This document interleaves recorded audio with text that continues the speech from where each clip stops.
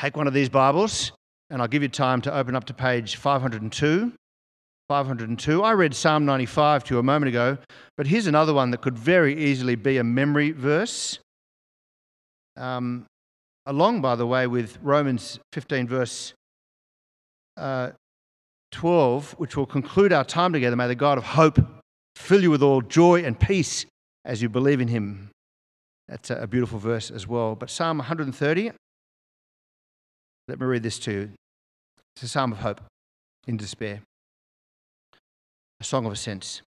Out of the depths I cry to you, Lord. Lord, hear my voice. Let your ears be attentive to my cry for mercy.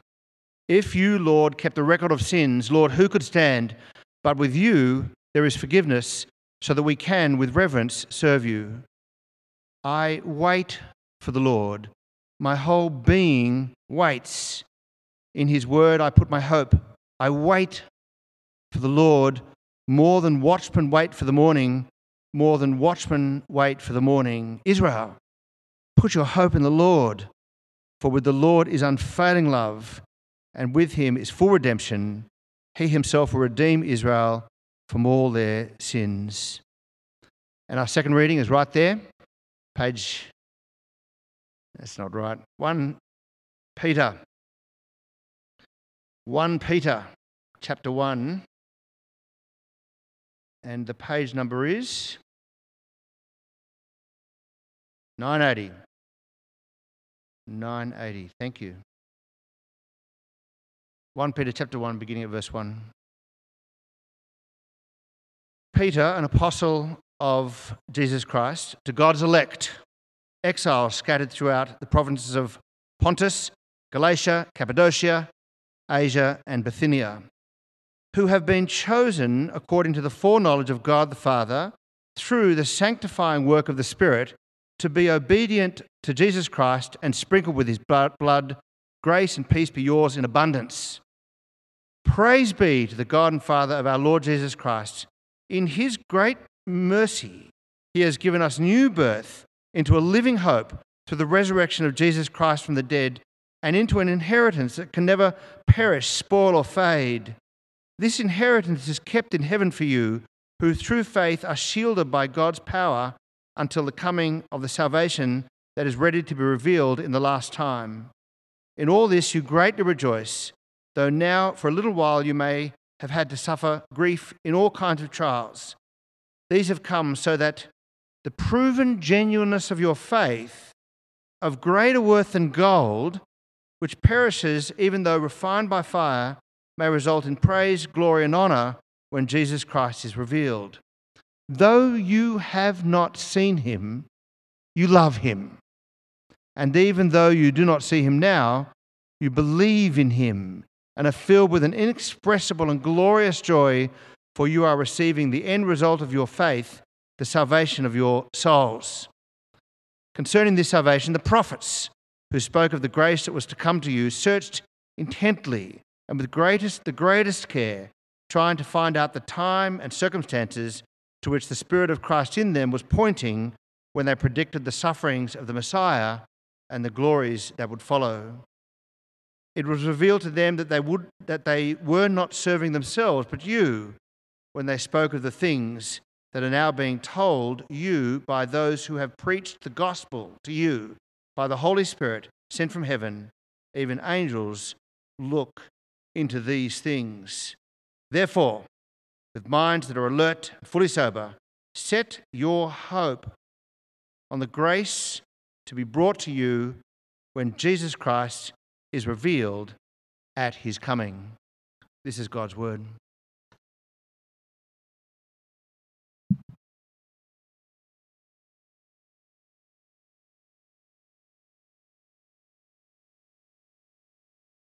Let's pray. Lord, may your word live in us and bear much fruit to your glory. Amen. Thank you, Justin, for your overly generous and I think unhelpful introduction. Expectations now too high. My name's Rob Forsyth. My natural habitat is this building in the morning, but it's great to see it being used in the evening.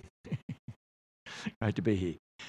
There is an outline inside the handout, and you'll notice there a number of Bible references. I'm not going to give these in the sermon, nor am I expecting you to look them up as we go. That's just if you want to go back to something and reflect upon it again. And as with Justin and my sermons, if ever you want to get a copy of any of our sermons, written for, we write them out, don't hesitate to email us, because you may think, this is very good. You may think, oh, there's a problem here. Either way, we'll give you our texts, okay? Well, as Justin just said, hope is our theme for this year, and I've been given the honour of opening the batting. Transforming hope, in fact, is a phrase we've used, and that's going to come out what that means as the year progresses. Well, let's start by asking about hope in general, what it is. Now, it's something we do all the time, and so therefore you know what it is, really. You just need to reflect upon what you do when you're hoping. We hope that the weather will be fine the weekend. We hope that 2023 will be a better year than 2022. We hope the bus will come on time. We hope the pavlova we're preparing will turn out okay. We may even hope that the Wallabies might win the World Cup. And so on. I call these common and garden variety hopes. There are also often larger hopes we may have for our whole life, like to become a concert pianist. We may hope to succeed in business. We may hope to have a long and happy marriage. It's what our delight for Tiffany and Alex. We've hoped that for them. These are more whole-of-life hopes. Either way, I think we know what to hope. If you analyse it, hope has got two parts, really. An expectation, which is not unreasonable, of something that's desirable. An expectation that is not unreasonable for something that's desirable. When I say not unreasonable expectation, I mean an expectation that's got some credibility, no matter how remote it might be. It might be very unlikely, but there's some reason why it's just possible. You can't say you're hoping for something if you believe it's impossible. I may hope to win the lotto, even though it's extremely unlikely my ticket will get up, but I can't hope to win the lotto if I have no ticket in it. Please gamble responsibly. That's the difference between hope and optimism. Optimism is only a quirk of the temperament, a tendency to always look upon the bright side of life, not for any reason. The author Gary Eagleton distinguished optimism from hope in his 2015 book, interestingly entitled Hope Without Optimism, when he writes, and I quote, "Authentic hope needs to be underpinned by reasons. It must be able to pick up the features of a situation that render it credible. Otherwise, it's just a gut feeling, like being convinced there's an octopus under your bed. Hope must be fallible, as temporal cheerfulness is not. Although, can I say, in passing, it is a very annoying fact that those with temperamental cheerfulness do in fact live longer and healthier lives, and optimism is a dominant personality trait among the exceptionally rich. I find that a very annoying fact. And I'm sure you would too if you, like me, were a bit of a pessimist, or as we call them, a realist. Wait, rant over. The second aspect of hope is that it's an expectation for something that's desirable. You don't say you hope for something that is undesirable. You don't say, oh, I hope I get booked on speeding. No, you say, I hope I don't get booked while I'm speeding. Or you may say, I hope that guy that just cut in gets booked by the police around the corner. That's because it's desirable for you, a bit of schadenfreude, to see this guy pulled over and have the seat of shame as the cop sits behind him with the light going on, right? This means that all hope is for something you desire, but not all hope is commendable. Okay? It's the not unreasonable expectation of something that's desirable. Very simple. Let's turn to the New Testament. There we find examples of common and garden variety hopes.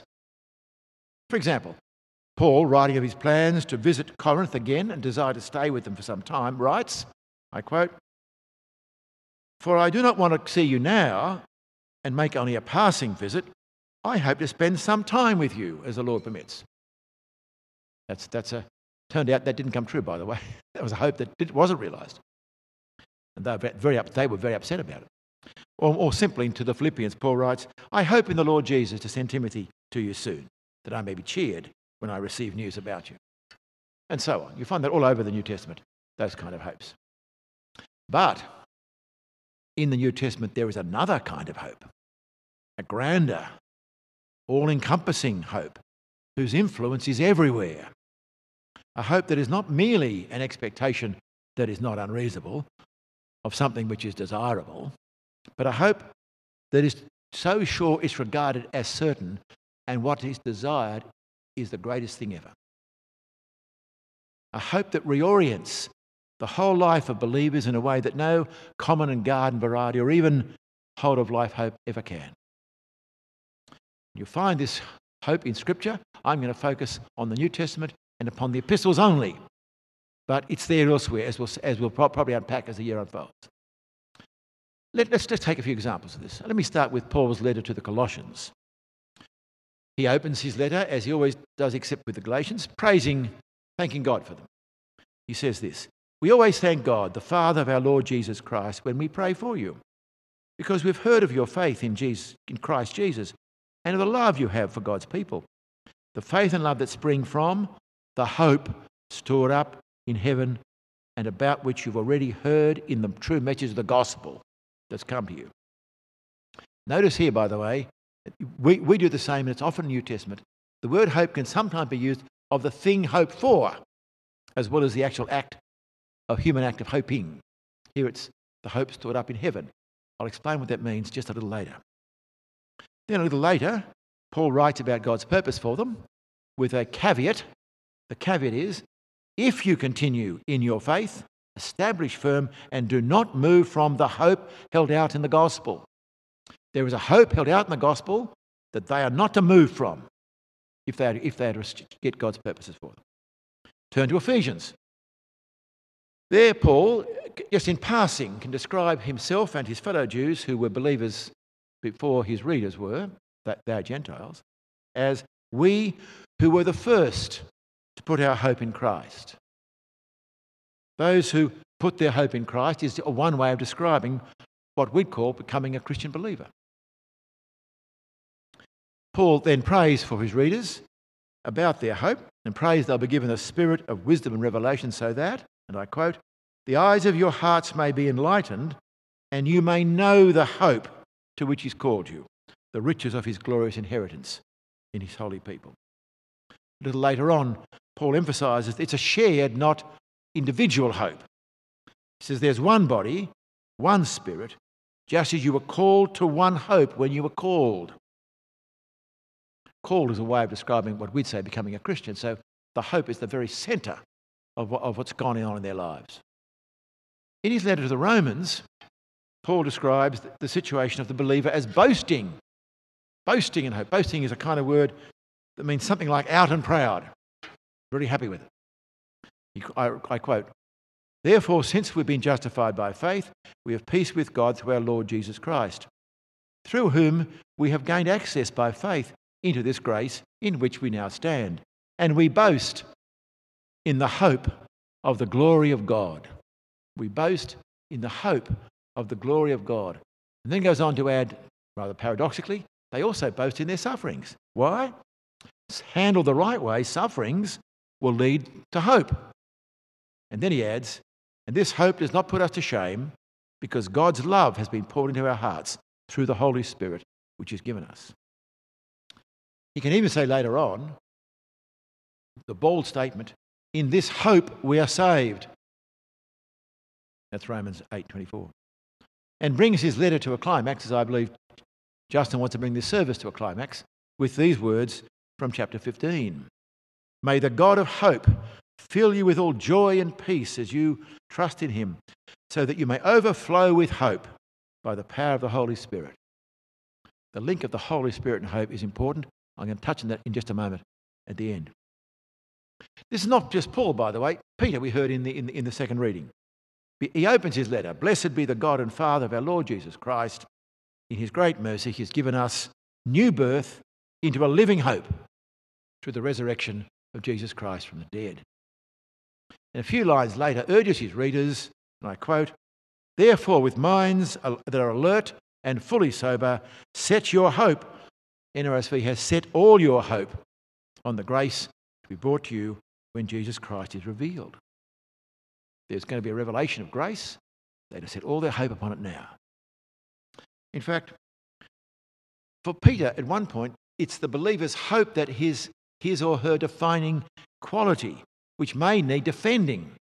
1 Peter 3:15, always be prepared to give an answer to anyone who asks you for the reason for the hope you have. But do this with gentleness and respect.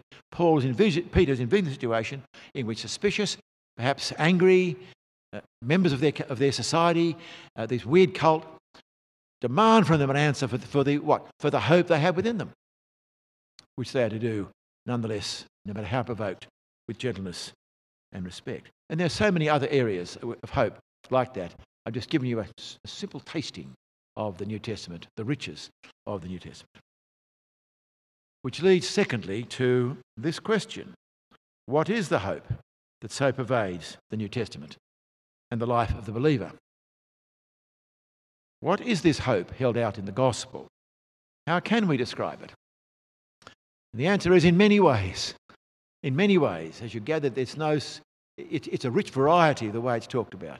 For me, 3 words come to mind.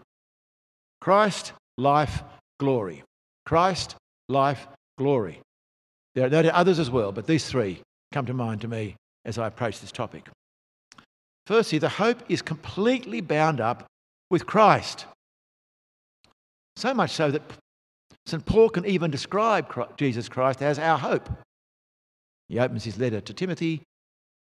Paul, an apostle of Christ Jesus by the command of God our Saviour, and of Christ Jesus our hope. You want to know our hope in one thing? It's Christ. He is our hope. In particular, it's involved with the resurrection of Christ. We saw this in the reading from 1 Peter. Blessed be the God and Father of our Lord Jesus Christ. In his great mercy, he has given us new birth. That is, our whole life has been so changed, it's as though we started all over again. New birth into a living hope through the resurrection of Jesus Christ from the dead. The hope is bound up with the resurrection of Christ because the resurrection of Christ is the beginning of the lordship of Jesus Christ, of his victory, you may say, over a recalcitrant world. God has made him both Lord and Christ, this Jesus whom you crucified, Peter announces to the crowd at the day of Pentecost, announcing the resurrection of the crucified Jesus. One distinctive way the New Testament speaks about the lordship of Jesus through the resurrection is to declare that Jesus has been exalted to the right hand of God. That may strike you as an odd phrase at first. It's a metaphor of sitting in a throne room in which the right hand is next to the power, the top position.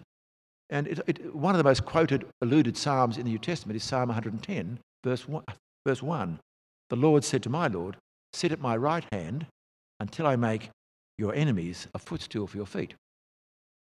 Exalted to the right hand of God means that Jesus now shares in the sovereignty of God and has authority over his enemies. This is expressed in a number of places, but Ephesians 1 expresses it most fully. I quote, God raised Christ from the dead and seated him at his right hand in the heavenly realms, far above all rule and authority, power and dominion, and every name that's evoked, not only in the present age, but also in the age to come. Lord over all. How is this connected to hope? It's connected to hope because the lordship of Christ Jesus has a future to it. It's not a static lordship. It has a future to it, not only in the present age, but also in the age to come. He must reign until all his enemies are put under his feet. It's an ongoing lordship that will come to a climax. It will eventually encompass all created things, his lordship. Things in heaven, things on earth, things under the earth. All will come under his lordship. The climax is often described in the New Testament as the arrival of the Lord Jesus, or perhaps that word, the coming Lord Jesus. Or in other language, as the appearing or revelation of the Lord Jesus Christ. So Paul can write in Titus about, quote, "We wait for the blessed hope, the appearing of the glory of our great God and Saviour Jesus Christ." That's another way to describe the hope, the appearing. And that's why you find the hope described, as we saw in Peter and elsewhere, as stored up for you in heaven. In Colossians, I should say. Because that's where Jesus Christ is, at the right hand of the Father. That's where your inheritance is. Your salvation is, because that's where Christ is. One day it will cover the entire creation, that hope. The hope is in Christ and his victory. But it's also, another word, is life. It's a hope of life, because that's very much what Christ's lordship means. It's a lordship of life. He is personally risen from the dead himself, as it were, but death will be the last enemy he will dethrone. Death will succumb, and all that goes with it, to the lordship of Jesus Christ. See, the universe and humans are seen in the Scriptures as presently under the power of death, and that means under the power of hopelessness. But in Christ there's now a living hope, and not just for him, but for all who are in him, all who are his. His hope is their hope. They will be raised with Jesus, Paul says. In fact, Paul can even describe him as simply your life. Colossians 3, when Christ, who is your life, appears, you also will appear with him in glory. Which brings me to that third word, glory. Glory is a difficult word to simply explain. It means magnificence, splendour, honour, radiance, beauty. The future for the Lord Jesus Christ is his glory, which will be, of course, for the glory of God the Father. It's not when he is glorified, God the Father is glorified. When Christ, who is your life, where your life appears, you will appear with him in glory. Another way this can be expressed is using the language of inheritance. Inheritance is where a will or something promises you something and then you finally get it. You inherit from someone. I find what Paul writes in Romans 8 quite astounding and moving. He's writing about being a child of God or a son of God. Now, in the New Testament, as often in the ancient Roman world, the language of sonship or being a child, especially adopted child, is not like us. You adopt a child because you want a little kid, right? In the ancient world, the Roman world, you adopted a child so they could inherit from you. That's why Julius Caesar adopted Octavian as his child, who then became, of course, the Emperor Augustus.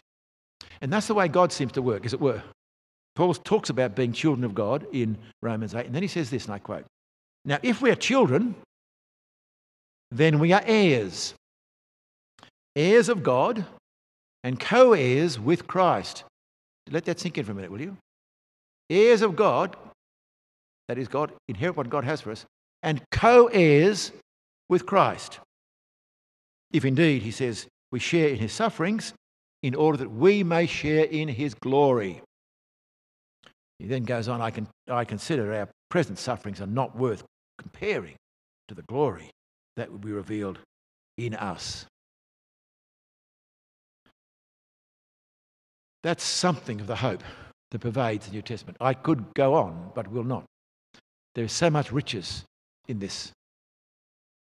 What more can I say? We've seen glory, life in Christ, but what more can I say? I do not have time to tell you that this hope is also present in the Old Testament, in all the stories, but particularly in the great prophets. It is present in Jesus' ministry. After all, he came proclaiming what? The coming of the kingdom of God. That is, of God becoming king over his world and rescuing his people. It's there at the centre of the prayer that Jesus taught us to pray to the Father. Hallowed be your name, your kingdom come, your will be done on earth as in heaven. What is that if not praying for the coming of the great biblical hope, when the Father's name will be sanctified, hallowed, when he becomes fully king, and when his will is done in this reality as it is in the heavenly court where God is. And as the year will show us, it's a transforming hope. For one thing, it's the hope that so pervades the New Testament and the life of the believer is the key to perseverance in trouble and suffering. It's the key to perseverance in trouble and suffering. That hope. It's the motivation for living lives of Christian virtue. You'll find surprisingly how often the New Testament talks about putting on Christian virtue in order to become the kind of person that in Christ you're going to become in the great Christian hope. You may look back to what's been done for you in the cross, you do that, but so often it's looking forward that the Christians are exhorted to Christian virtue and other things as well. There's so much more we'll explore this year as we undertake this transforming hope. Now, you may remember at the beginning I said that hope is an expectation which is not unreasonable of something that's not that is desirable. Well, I think you can see this grand, all-encompassing hope in the New Testament. Well, how lame is that description now? Look, how lame. Not unreasonable?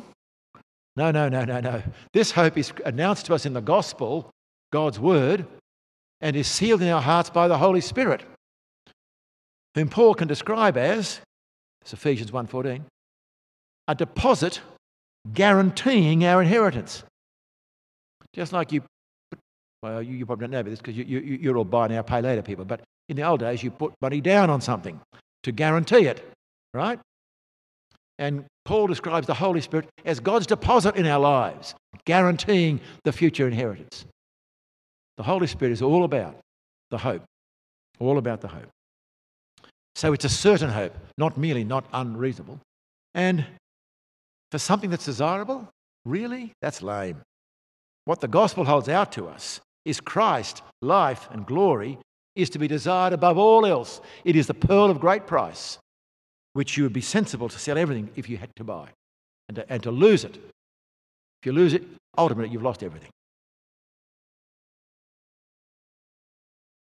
Perhaps I could conclude by contrasting this hope with its main alternative in the West today. There is a common alternative that's been current in Western society for the last couple of hundred years. It's particularly held by the intelligentsia in our society and the like. Probably media people and the Twitterati, who knows. But it's all around. It's that kind of people, I mean, the ones who know better. They're the ones who hold this view mostly in the last 200 years, actually. It is the alternative of materialistic atheism. The belief, stark alternative, that there is no God and nothing more than material universe, matter in the universe. It's a viable option in that sense. It's a strongly held option. And it's one that has no hope. It is a hopeless view of the world. I don't think many people who hold that view face that reality, but there are some brave souls who do. Bertrand Russell was a leading philosopher of last century. Nearly 100 years ago, he published a book entitled Why I Am Not a Christian. In it, Russell bravely faces up to the stark implications of his atheism. Let me read a quote to you. It's only 2 sentences. The first sentence has got a whole bunch of clauses in it. It's worth hearing because here's the alternative, the main going alternative in our culture today, and has been for hundreds of years. And I admire Russell's unflinching focus in declaring that on his view of the world, existence is without hope. And that's where you've got to start. Let me read the quote. That no fire, no heroism, no intensity of thought and feeling can preserve an individual life beyond the grave. That all the labour of the ages, all the devotion, all the inspiration, all the noonday brightness of human genius are destined to extinction in the vast death of the solar system. And that the whole temple of man's achievement must inevitably be buried beneath the debris of a universe in ruins. All these things, if not quite beyond dispute, are yet so nearly certain that no philosophy, which rejects them can hope to stand. Only within the scaffolding of these truths, only on the firm foundation of unyielding despair, can the soul's habitation henceforth be safely built. He writes well, doesn't he? Only within the scaffolding of these truths, only on the firm foundation of unyielding despair, can the soul's habitation henceforth be safely built. Now, I'm not quoting him because I'm not saying he's wrong because the picture he paints is so bleak. As it happens, I do believe he is wrong. But I want you to take him seriously as the alternative, the main going alternative, because that allows the brightness and the wonder of the Christian hope to shine so much more vividly. See, one of the troubles of being a Christian too long is you take for granted stuff that is amazing. You take for granted stuff that's amazing. And you therefore do not set all your hope on the grace that's coming, as we're meant to do. However, I will not give Russell the last word. That lies with Leslie Newbigin, a significant missionary bishop also of the last century. Once asked whether he was an optimist or a pessimist, Leslie Newbigin replied like this. He said, and I quote, "I'm neither an optimist nor a pessimist. Jesus Christ is risen from the dead." That's the foundation of hope. Let's pray. Let's pray that we will desire that hope. Merciful Lord, you alone can order our unruly wills and affections. Teach us to love what you command and to desire what you promise, that among the changes and chances of this world, our hearts may surely be fixed where true joys are to be found. Through Jesus Christ our Lord. Amen.